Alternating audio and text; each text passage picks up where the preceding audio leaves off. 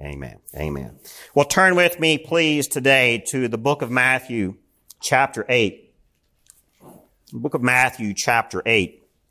We are continuing in this wonderful gospel, and if you remember the theme from last week's text, at the end of Matthew chapter 7, we began to see a theme in Matthew's account of Christ, this theme of authority. Christ's authority has now been established.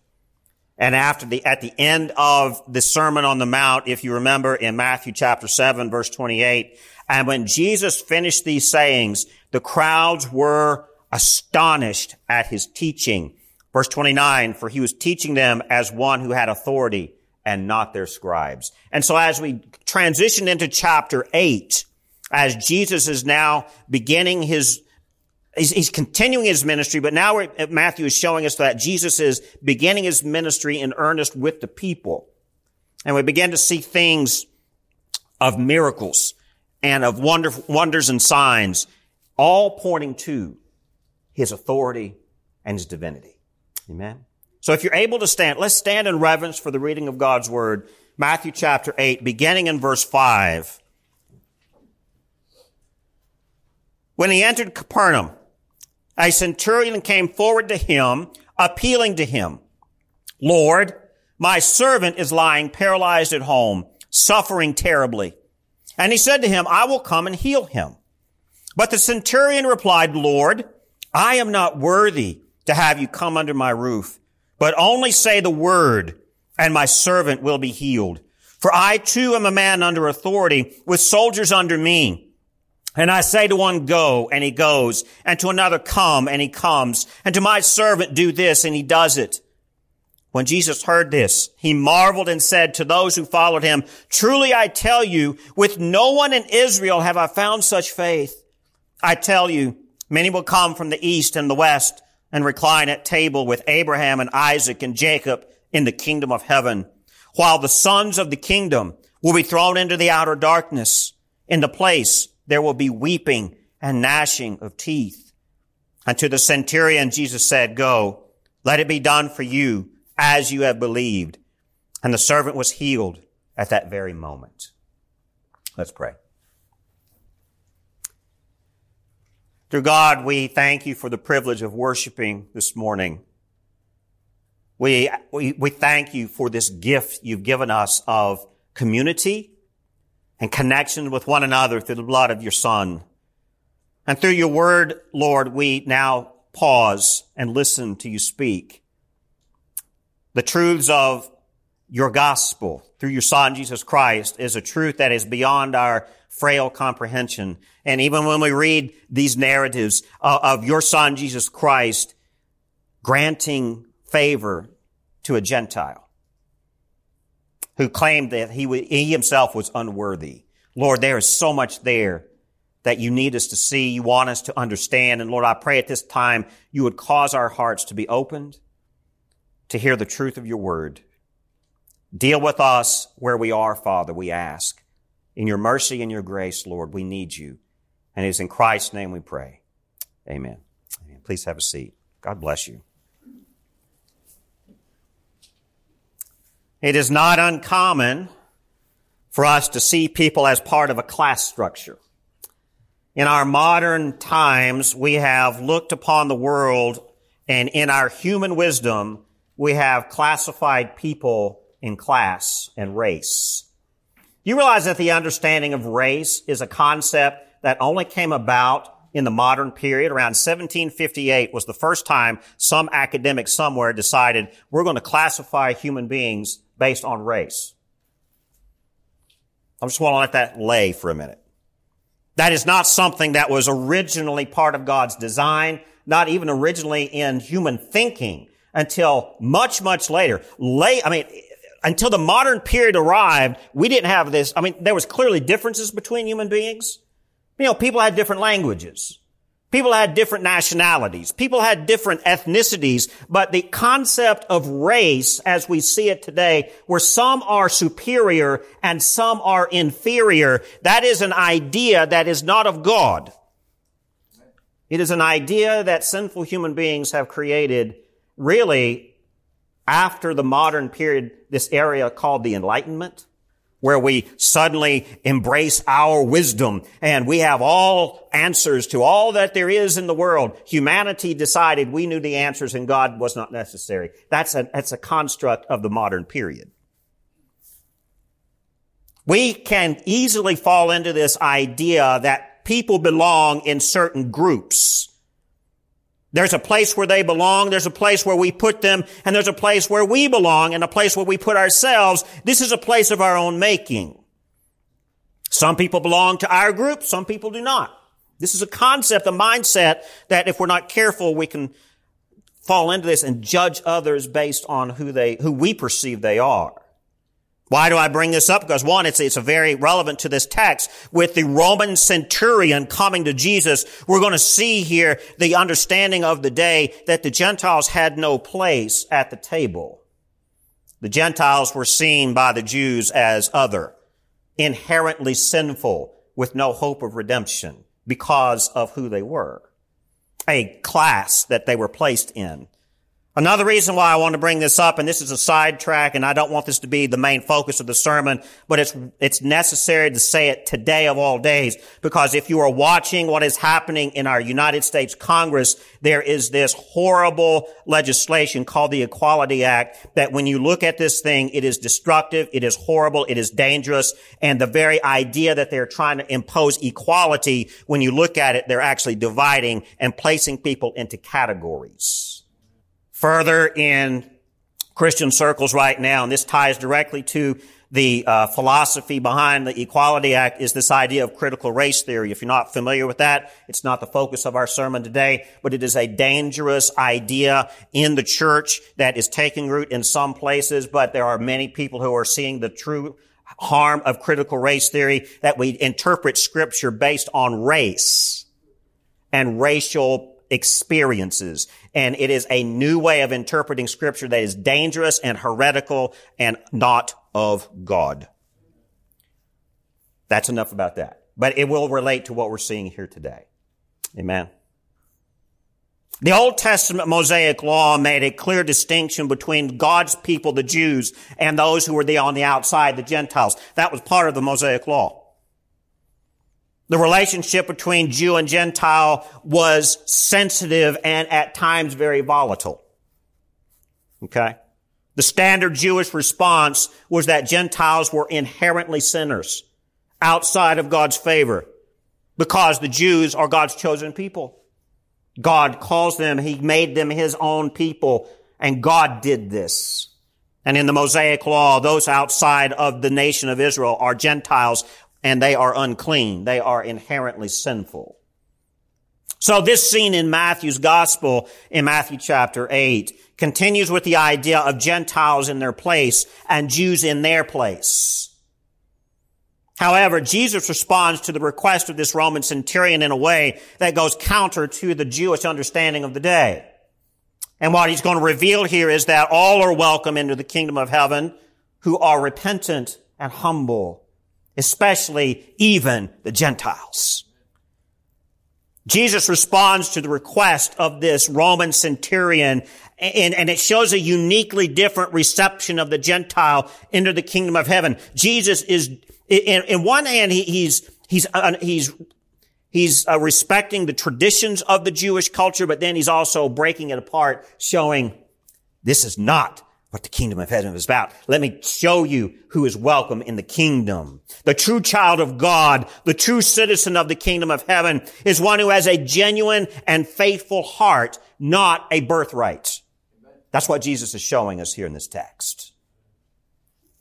Before we can discern the meaning of this scene here, of this centurion coming to Jesus, I think we need to gain a greater understanding of the position that Jesus' ministry took toward evangelizing the Gentiles particularly.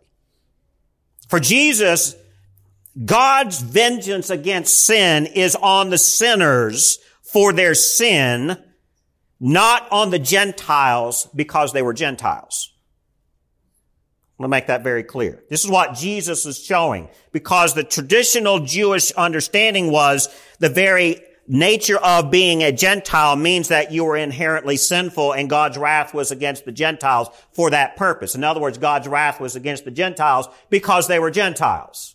And Jesus is breaking this mold here. He says, no, God's vengeance is on the sinners for their sin, not because they are Gentiles. His message was one of mercy, and it was of grace, especially to this Gentile soldier, and it stood in contrast with the expectations of the Jewish religious elite. Okay? So that Jesus makes it clear that his ministry was first to the lost sheep of Israel. Here's kind of the irony we have to look at here. When we look at what Jesus is doing in his ministry, in Matthew chapter 15, verse 24, a Canaanite woman comes to Jesus and begs him to heal her daughter from demon possession. And Jesus' response to her initially was, I am only here to the lost sheep of Israel. But her persistence showed in that encounter, and God honored her persistence. When we examine Jesus' ministry overall, here's what we're going to see. We're going to see that he did not generally go out of his way to find Gentiles. That doesn't mean he avoided Gentiles, but when we look in the Gospels account, Jesus does not primarily make an effort to always go to the Gentiles. This is not easy to say that Jesus never approached the Gentiles. I mean, Jesus does approach the Gentiles, but that he mostly and primarily focused on the Jewish people first. Matthew chapter 8, verses 28 through 34. If you drop down, we'll look at that here in another couple of weeks. There are demon-possessed Gadarenes who met Jesus as he stepped onto the shore. Mark chapter 5 has the same account. It's as if they were demon-possessed. They came out of the tombs toward Jesus. Matthew chapter 15, and then actually in Luke chapter 7, same story, this Canaanite or the Syrophoenician woman, she came and fell at Jesus' feet, begging for Jesus to cast out the demon. And Jesus' response to her, again, like I said, the lost sheep of Israel. Notice that it wasn't Jesus who sought out this woman, the woman sought her out. In John chapter 12, we have an account where there were a group of Greeks at the temple as Jesus was at the temple, and they send word through his disciples, we want to talk to Jesus. So again, we see there, the Greeks, the Gentiles were trying to approach Jesus. And then here we see in the Roman Centurion account, then when we look here, that the Roman Centurion came forward to Jesus. It wasn't that Jesus was seeking this man out, particularly, it's that the Gentile was coming to Jesus. These are simply a few examples in the Gospels of how the Gentiles generally approached Jesus, and that Jesus rarely, he just did not genuinely initiate contact with the Gentiles. Now, it doesn't mean he had no contact. He had plenty of contact. It was that when you read the Gospels, you don't see Jesus initiating it, because that was not his ministry primarily. That would come later. Yet we do see Jesus, he intentionally does approach the Samaritan woman at the well. We do see this in John chapter 4. Jesus initiates the conversation with this woman. But this woman who comes to the well in John chapter 4, she's coming to the well to get water, her daily supply of water. She's not initially coming to Christ. It's a surprise meeting for her. And you could clearly see in the text that Jesus, in his divine appointment, he was there for this moment. But we do see some interactions like that. So we see in the Gospels that Jesus' ministry his general approach was among the Gentiles was not initiated by him as a rule, but we see several exemptions. There are times where there are exemptions to this. From time to time, exceptional Gentiles are mentioned in the Gospels, and this Roman centurion is one. Exceptional Gentiles were not excluded from this gospel message of salvation. These exceptional Gentiles showed a level of humility, a level of faith that the traditional Jewish person just generally did not. That's what made these Gentiles exceptional. In Matthew chapter 8, we see the humility of this Roman centurion. Let's take a look here at what he has to say. Notice as Jesus is moving, he's coming down off of the mountain after his sermon, and he's cleansed the leper, and then he comes to Capernaum. Capernaum, we know in the Gospels, becomes Jesus' home base of operation. Where was Jesus' hometown? Nazareth. Well, he was born in Bethlehem, but eventually his family settled back in Nazareth, which was their home, and that's where he was generally raised. But we see in his adult ministry life that Capernaum becomes this center of operation. So he comes to Capernaum. And when he comes into Capernaum, a centurion comes forward to him, appealing to him. Look in verse 6. Lord, my servant is lying paralyzed at home, suffering terribly. This pagan Roman occupier comes to Jesus because there's a need. You see that? The centurion, as he's coming to Christ, Jesus responds pretty quickly in verse 7. I will come and heal him. No hesitation. We don't see that. Jesus is not hesitating responding to the Gentile. But we do see that the Gentile Roman, he initiates, he comes to Christ. But look here in verses 7 and 8. When Jesus replies to the centurion's request, he says, I will come and heal him. Look at how the response, first of all, it's interesting. The centurion initiates the request and Jesus answers in the positive, in the affirmative.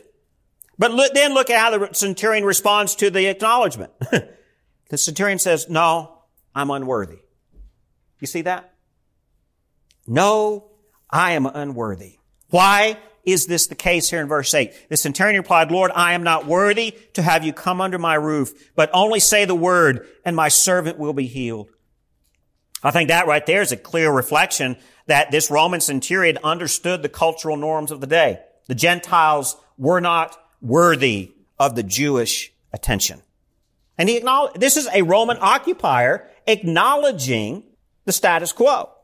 But he also says that I think he's also recognizes his own sinfulness. When he says, I am not worthy in relation to the holiness of Christ, this Roman centurion is acknowledging his own unworthiness as a sinner. Amen. Now look here at verse 9. As we continue on here, the centurion continues in his explanation. And look in verse 9. For the reason he's unworthy, he says, for I too am a man under authority with soldiers under me. And I say to one, go, and he goes, and to another, come, and he comes, and to my servant, do this, and he does it. This Roman centurion understood, he acknowledges his own military authority, both that there was authority over him and that he had authority over others. So the Roman centurion understood this concept of authority. And the same idea, he acknowledges it upon Christ. His authority levels higher and lower. The centurion's response of, I am not worthy, I think also points to he understood where he was. That Jesus had higher authority than even he did. He understood his place in the authority structure. Christ, Jesus, you have more authority than me. I am unworthy. Imagine a Roman centurion with this humility. An occupier, a military occupier, understands his frailty, his sinfulness. I am not worthy of your presence, Christ. You see that? Now, I think we can see a little bit more in this account. If we flip over to Luke's account of this, Luke chapter 7, we're not going to read it all, but if you're taking notes, I think that would be good for you to read through some of the details of Luke's account. Again, I love comparing stories in the Gospels because Luke's account always tends to give us a little bit more detail. Let's look here in verses, let's begin in verse 2. Now, a centurion had a servant who was sick and at the point of death, who was highly valued by him. Verse 3.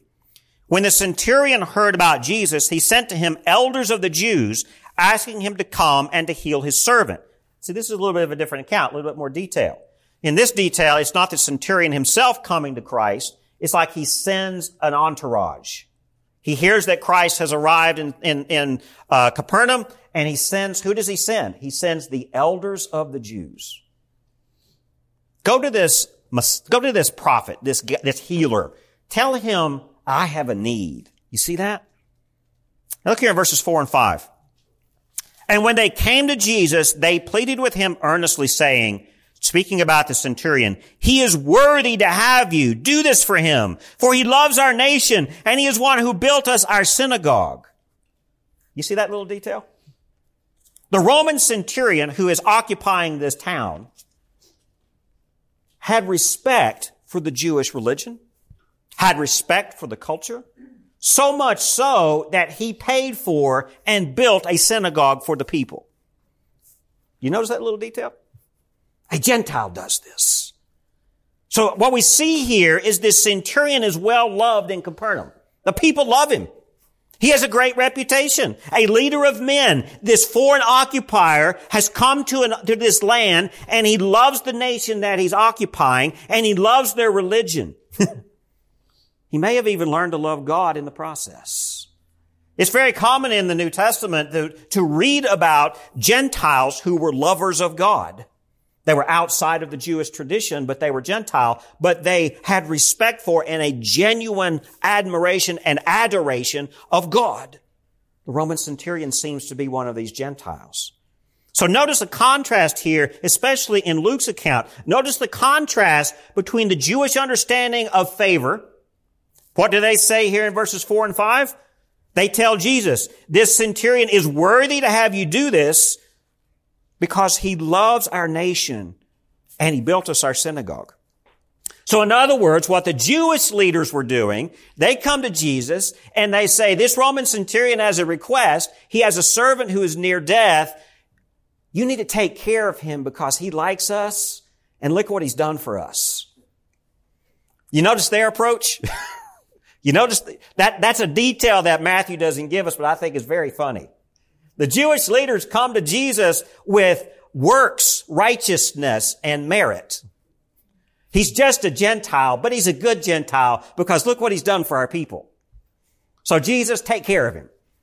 In other words, you see how they word it? You need to do this for him, Jesus. You see that? You see that wording?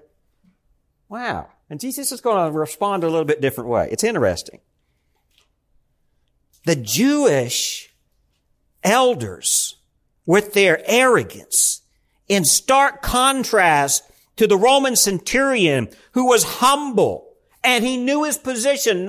He knew his position as a Gentile among the Jews, that they would perceive him as unworthy, but deeper, he understood his humility before the authority of Christ. I am unworthy in your presence. Stark contrast. Flip back over to Matthew chapter 8. Flip back over to Matthew chapter 8. This centurion believes that Jesus can merely speak a word. In other words, he's acknowledging, Jesus, I have this request of you, but you don't need to come under my roof. I have so much trust in your power and in your authority. All you need to say is it is done. It's amazing what happens here. And in Matthew chapter 8, verse 8, the centurion replied to the Lord, I am not worthy to have you come under my roof, but here's what he says, but only say the word, and my servant will be healed. You see that? Just say the word. Faith in the word of Christ was enough. You see that? Faith in the word of Christ was enough. Faith in who he was already. Faith in who he was leads Christ into this place of honor. The centurion understood Jesus' place of glory. And as the centurion comes to Christ, he's honoring Christ with his petition by noticing his authority and noticing his power. Faith. What is faith? It's that trust in another.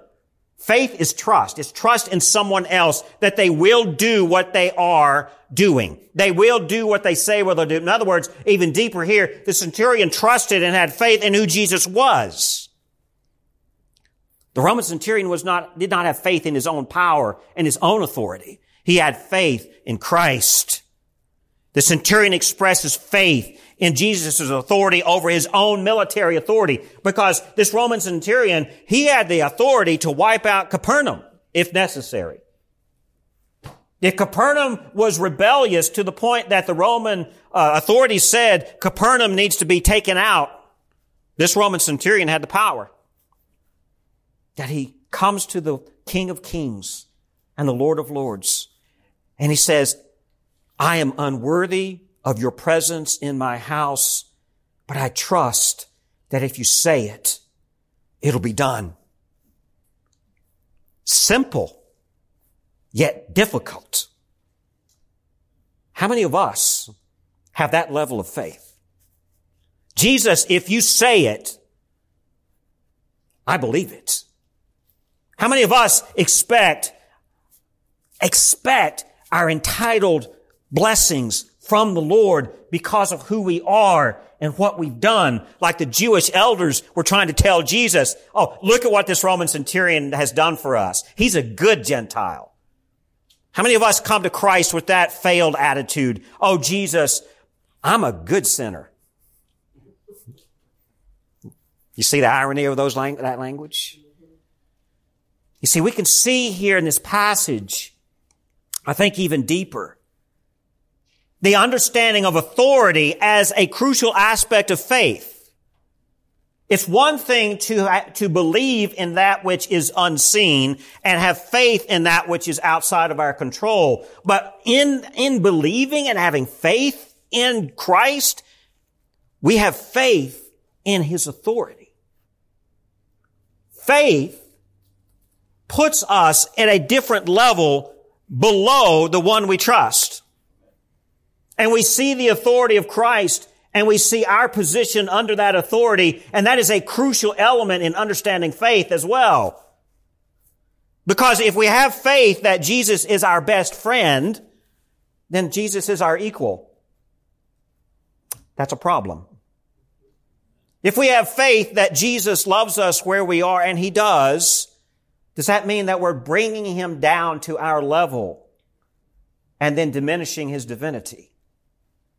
You see, so a very crucial understanding of faith involves the understanding and the recognition of authority as well. And I think that's what we see here in the Roman centurion's response. He ascribes this honor to the Word, not to the word of man, but to the Word of God. He was convinced that Jesus was not just an ordinary Jewish peasant. He understood that Jesus was clearly a prophet or at best a great teacher sent by God. At least the Roman centurion acknowledged that there was something godly in Jesus, something of authority and worth in Jesus. And so God's favor was obvious. And this Roman humbled himself to that authority. Wow. You see that? The certainty of God's Word gave this Roman confidence in Jesus' ability to heal, gave this Roman confidence in Jesus' ability to honor his request. That is faith. You see that? Now, unless we submit to such authority, unless we submit to the Word of God, unless we submit to the Word of God as spoken by His Son, our sins are certainly forgiven and we're restored to life. If we do this, if our attitude is genuinely humble and our attitude is genuinely repentant and our attitude is genuinely recognizing the authority above us in Christ, that is the only place we can be in order to be forgiven. Now, this does not mean that we're earning our salvation. It does not mean that we are bringing salvation upon us. It's actually a response to God and His authority through His Son, Jesus Christ, calling us and drawing us to this understanding of who we are. It's amazing that when we're reading God's Word and we hear God's Word and we see God's Word genuinely lived out in His faithful, there's something about the genuine faith that we see and we hear in the Word that it is God clearly directing it all. If we get to this point of faithful humility, I would argue that God's been working on us for a while. And I would say we see this even in the Roman centurion. Imagine being a Roman centurion. If he had gotten to this level of military authority, he'd been around a while. And I think and in God's providential hand, he directs this Roman centurion to serve in an outpost called Capernaum. Just a little place on the lake. No significance. But something happened clearly in his military service that he was influenced by the Jewish culture. He was influenced by the worship of the one true God, and God directed every step of this and even brought him to the point that his servant was sick. And he had heard about Jesus, and he heard that this guy was back home, and he said in his word, heal my servants. You see that? This confidence in the spoken word of the Son. That's confidence that the salvation is already possible outside of our control. Amen? This is Baptist Church. We can say amen. Amen? Amen. There you go. Now let's look back at Matthew chapter 8, verse 11. Look at how Jesus, actually beginning in verse 10, you see how Jesus responds to this centurion? When Jesus heard this, he marveled and said to those who followed him, truly, I tell you, with no one in Israel have I found such faith. Jesus was responding to the faith of this Roman occupier. Not that Jesus was waiting for his faith. Jesus understood what was coming. But notice what he says here in verse 10. He marveled and he said to those who followed him, truly, I tell you, with no one in Israel have I found such faith. That no one in Israel, Jesus is making a very clear contrast. You sons of God, you children of the kingdom, look at this Gentile. I found nobody among you that has the faith that this outsider does. You see that? And then in verse 11, he says, I tell you, many will come from east and west and recline at table with Abraham, Isaac, and Jacob in the kingdom of heaven, while the sons of the kingdom will be thrown into the outer darkness. In that place there will be weeping and gnashing of teeth. Now Jesus here, he's making a pretty clear point. He acknowledges in his reply to the centurion that the kingdom of heaven will comprise of many outside of the nation of Israel. Honestly. When you look at what he's saying and what he's acknowledging here, and when you actually look at all of the rest of the New Testament, and even when you look at the history of the church, and you look at even the status of the church today, who is the majority of the congregation? Who is the majority of the kingdom of heaven? It is Gentiles primarily. And so Jesus is acknowledging this, that Gentiles will be welcomed into the kingdom. Gentiles will actually, in a future sense from this text, will eventually be the dominant members, citizens of the kingdom. The Gentiles will be. And in verse 12 he says, the sons of the kingdom, referring to the children of Israel, will be thrown into the outer darkness. In that place there will be weeping and gnashing of teeth. Now, that's not an insult against the nation of Israel. Not at all. Jesus is making a point here that the genuine citizens of the kingdom are the ones who are humble, who are repentant, the ones who come to the table, the ones who come to Christ. They are welcomed into the faith. They are welcomed into the kingdom. The kingdom of heaven will welcome many from the east and the west, and they will be at the wedding feast. The wedding feast at the end of time, the wedding feast in heaven as we all gather around our Savior, the table of Abraham, Isaac, and Jacob. Jesus acknowledges with these words that there's a primary importance to the Gentile nations to recognize that salvation does come through the nation of Israel. He is not casting aside Israel's importance in the history of salvation. Jesus was born Jewish. He was raised in Jewish culture. His very ethnicity, he was Jewish. As part of God's plan from the very beginning, that salvation would come through God's people, the Jews. So Jesus is not saying here that the nation of Israel is cast aside. He's saying that the Gentiles will be welcomed in, perhaps even more fervently than the favored ones with the birthrights. You see where we're going here?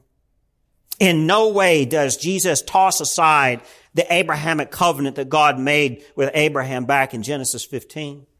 Nor does Jesus in any way toss aside the Davidic covenant where he made the promise with David that this Messiah would come through your lineage. He doesn't toss any of that aside. But he does acknowledge here the nations will come to the table set by the Father. Amen? Now, verse 12. While the sons of the kingdom will be thrown into the outer darkness, in that place there will be weeping and gnashing of teeth. This one verse brings great torment to the unbeliever. And I'll be honest with you, I would love to unpack it today, but I think this one verse actually warrants an entire sermon. And so if it's okay with you, I'm going to wait until next week and we're going to come back to verse 12. And I want to unpack that a little bit. Can we do that? I can't give it justice today. These final verses contain much. And especially verse 12. I mean, the reason I want it is because there's a lot of biblical debate and speculation concerning the history of salvation. What exactly does weeping and gnashing of teeth mean? We're going to unpack some of that next week if you're up to it. Y'all up to the challenge? Amen. All right. So Matthew's gospel, let's think about this. Matthew's gospel focuses, what's the theme here that we've seen so far? It's the kingdom of heaven. That's going to be a recurring theme throughout the whole gospel. So let's take a look here at what Jesus is saying. Let's look here at verse 13. And to the centurion Jesus said, "Go, let it be done for you as you have believed." And the servant was healed at that very moment.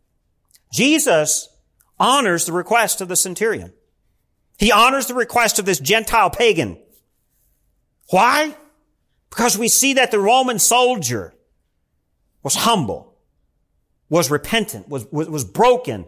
He recognized the authority of Christ. We don't necessarily see directly here that this Roman centurion received salvation, but we do clearly see here that Jesus acknowledges his heart and acknowledges his faith.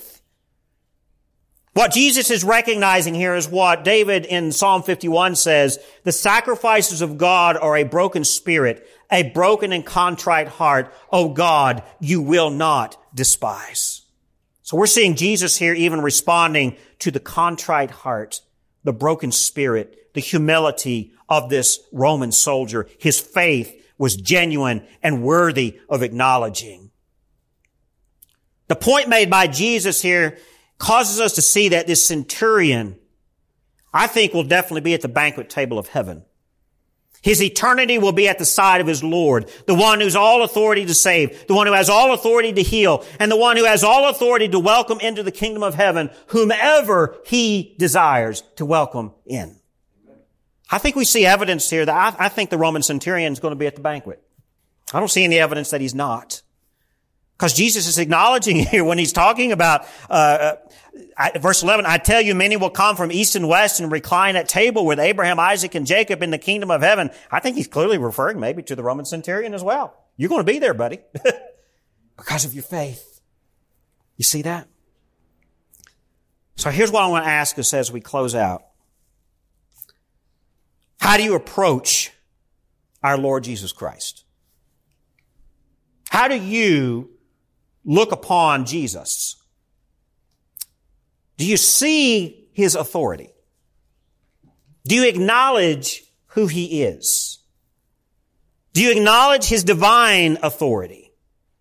Do you recognize in that your own unworthiness? I mean, even in our salvation, trust me, I've been walking with the Lord for a while, and I'm so grateful that he has allowed me to do so. But man, he shows me how unworthy I am on a regular basis. Thank you, Lord. Appreciate that. Amen. How do we approach our Lord? Even if our Lord has granted you forgiveness, are you still approaching Christ in the same humility as this Roman centurion? "I'm not worthy of your presence, Lord. I'm so grateful for your word. If you'll just speak, That's enough for me. That's faith. You see that? To God, if you'll just speak, that's enough for me. What a powerful, powerful word. Let's pray. Dear God Almighty, we thank you for your word. And dear God, through the Gospel of Matthew, your servant Matthew just shows us so clearly the power of Jesus in his ministry, the influence that he had amongst even Gentile pagans, who they acknowledged and saw the truth of his nature when even your people, the Jewish leaders, the religious elite, the arrogant ones, they were blinded to the truth. But dear God, we as your people in the church today, we are no better.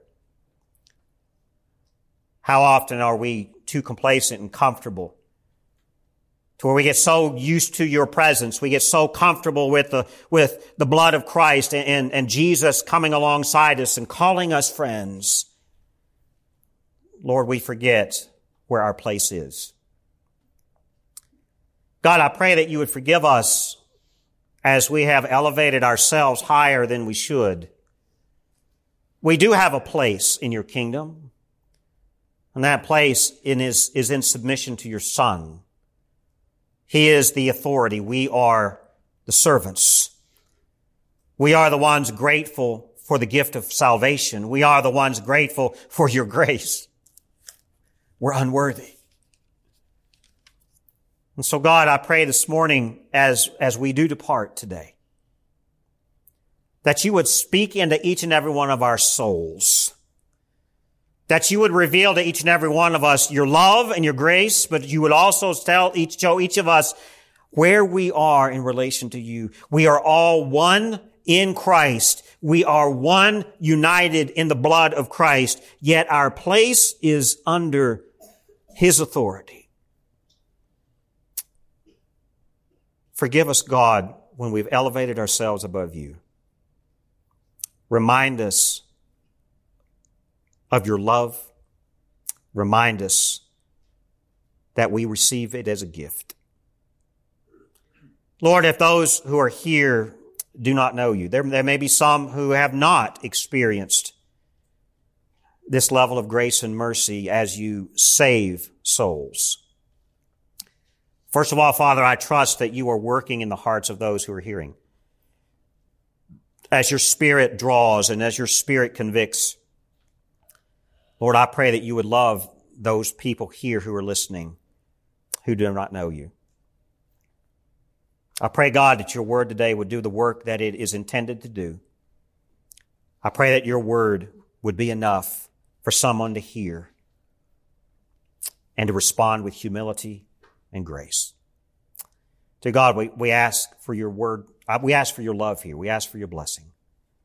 In Jesus' name, amen.